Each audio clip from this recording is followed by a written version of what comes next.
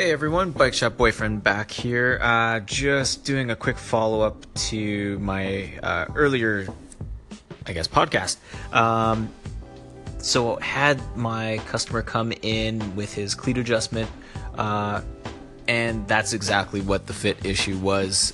He had his cleats slightly adjusted for the wrong sort of position for his natural foot stance. So it was going to end up being very fast adjustment. Took less than 5. We talked enough. It took us 20 minutes. But I just thought I would quickly follow up on that and sort of keep you all in the know as to how that sorted itself out. Once again, if you have any questions for me, feel free to shoot me a DM here. Shoot me a direct message on Twitter, Facebook, Instagram. I'm very much available to answer all your questions. All right, till then, cheers. Hey, it's your Bike Shop Boyfriend. I am Dustin White. I just wanted to check in with all of you. This morning I was doing an FTP test, and for those of you that don't know what that is, it's a functional threshold power test. Essentially, it's a stress test to gauge your fitness in terms of cycling fitness. I do it fairly regularly. I'm following a current plan. For those of you that are doing structured training, I'm currently using Trainer Road as my system to get faster, obviously. But there's many products out there and programs out there that can actually make you faster as a cyclist. It's really all about you doing the work. This is not a rant or a slight against any of those products, because they're actually all very useful in their own ways if used properly and consistently. This is actually just more my own spiel.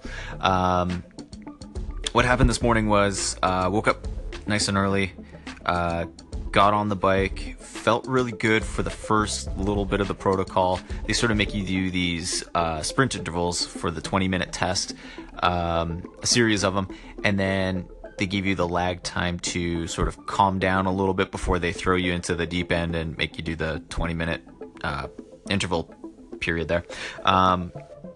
What ended up happening was about 8 minutes or so into my actual FTP 20-minute interval,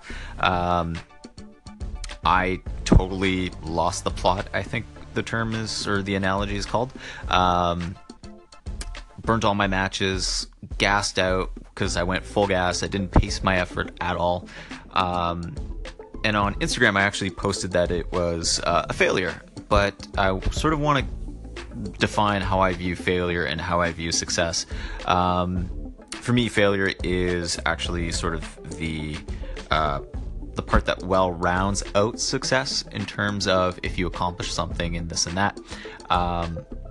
You only know what success is because you know what failure is. And if you're only succeeding in what you're doing, you pretty much don't know what failure is going to be. So I actually failed my test today because, for intents and purposes, I just burnt all my matches.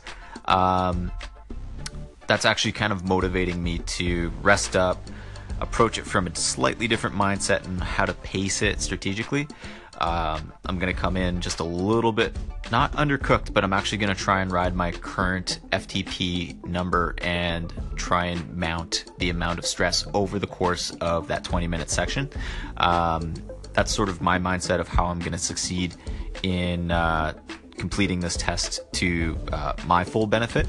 However you do it, it's how you do it. But I'm actually very curious how you do, if you're doing an FTP test to gauge your fitness, how you find it.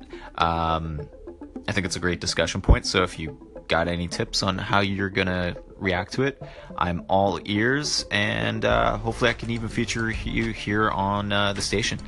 So if you have any questions or if you have any comments, feel free to shout me out at the usual places: Instagram, Facebook, Twitter. Throw me a message. You can throw it into direct messaging if you feel like you want to be a bit more discreet. That's all good. I do answer everything, and I will try and answer it on the show. Till then, enjoy your afternoon, and we'll talk to you soon.